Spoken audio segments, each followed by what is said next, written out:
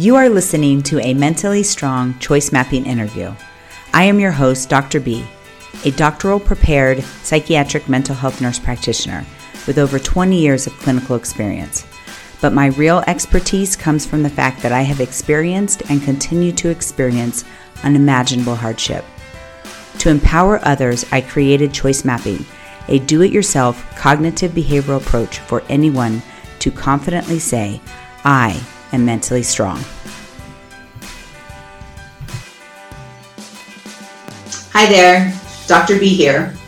I actually have my husband willing to share in his choice mapping journey today. We lovingly call him Bundy. Also, we'll be using his choice mapping for the content of our book titled Mentally Strong in Your Mortality. Bundy has DERPLA, a progressive terminal condition, and so obviously that's going to come up in his map. So thank you for supporting me and agreeing to be vulnerable today. Thank you. So tell me kind of what brought on needing to map today. And we had an episode of Rage this weekend, and it was bad. And I recognize that there's a difference between rage and anger, but also number one, the rage does is it hurts other people, and that's the most important. One of the most important things to realize that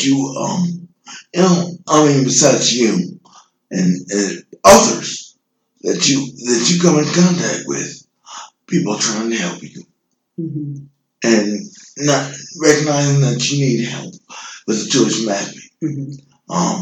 So when you first started doing this with Chris this morning, you were listing kind of some of the things that were making you angry, and they seemed like little things to us, laundry stuff, cleaning stuff, living with other people type complaints. But when it came down to it, after you kind of got all of that out, what do you think was the thing that made those things build up in you? The pride, the physical things that my disorder limited of doing. I was a college athlete and could do a whole lot of things, and now my disorder, I can't barely keep my balance, and I have a disorder that's attacking me, just doing that. Where I went, and so my pride gets in the way. Where I don't want to say, I don't want to stay angry, but it's hard not to choose to be angry all the time. So that's good. And what is something else that you feel is happening maybe in the house? I'm feeling lonely, not heard. I'm the only real house. It's a joke, but I feel lonely sometimes and not heard. Not heard by anyone. And for that matter, even though I was wrong, I've been wrong through choice mapping, but I understand that. But I felt like the point, and that led to my rage period, where I thought, well, rage was the only answer, and of course it isn't through the mapping. I also am angry with God, angry for this disorder, angry for the loss of my son, angry for the loss of other things. So I say angry. So if I'm angry at God, the Creator, there's somebody that I need to have a relationship with and continue to do that and work through that. It's hard. Yeah, a lot of really deep stuff came up, and so, and then this last one, you said you wanted to escape.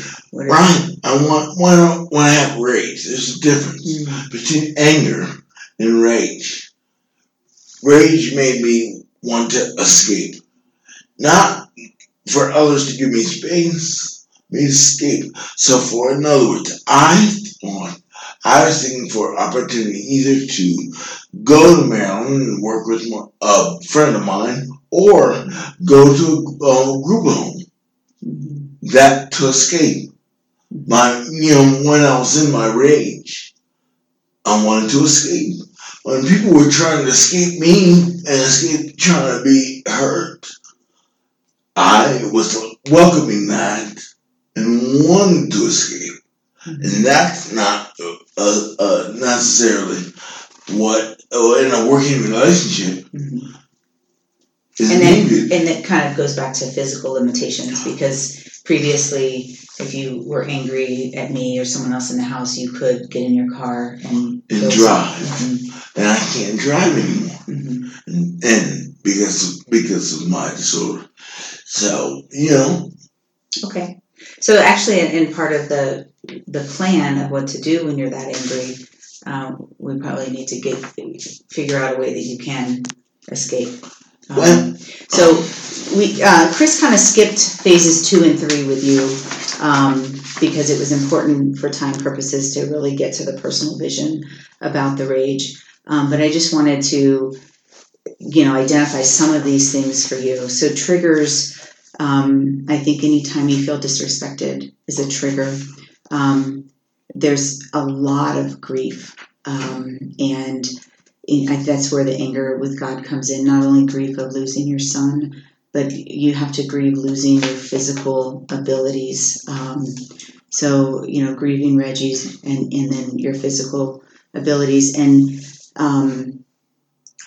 maybe even, some anticipatory grief on, that death is going to be sooner than most people. And then behaviors and choices we talked about, obviously, the anger and the rage is, part of that choice. And then maybe some spiritual conflict with God here, and some injustices of having Dirkla and having to deal with this. And you've talked about kind of, how it's even harder being a black man and being judged already. And then now you have this physical thing as well. So just, kind of helping the audience know that we sometimes do skip categories, but it's not that we're not conscious of what those categories are and what we're doing there. So what is your personal vision? My personal vision is to make sure that I try to get control of my rage. The only way I can really do that is from our Creator. God, and that's through prayer. Another way is to take my meds, and pray regularly, also, like I said, and keep an open line with my family, for communication purposes, and also to make sure that, the joke is me being the only male that I communicate with the rest of my family, and be the good grandfather and granddaddy I can possibly be. Yeah. And we can make some practical things of a way for you to physically escape when you're angry. I think would be a good idea. We'll have to figure out the logistics of that, but well, good. Thank you very much. I know this was... You're welcome. Thank you.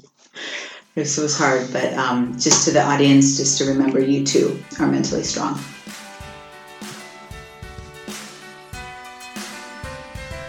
Thank you for listening. If you would like more information about choice mapping, visit our website at www.mentallystrong.com.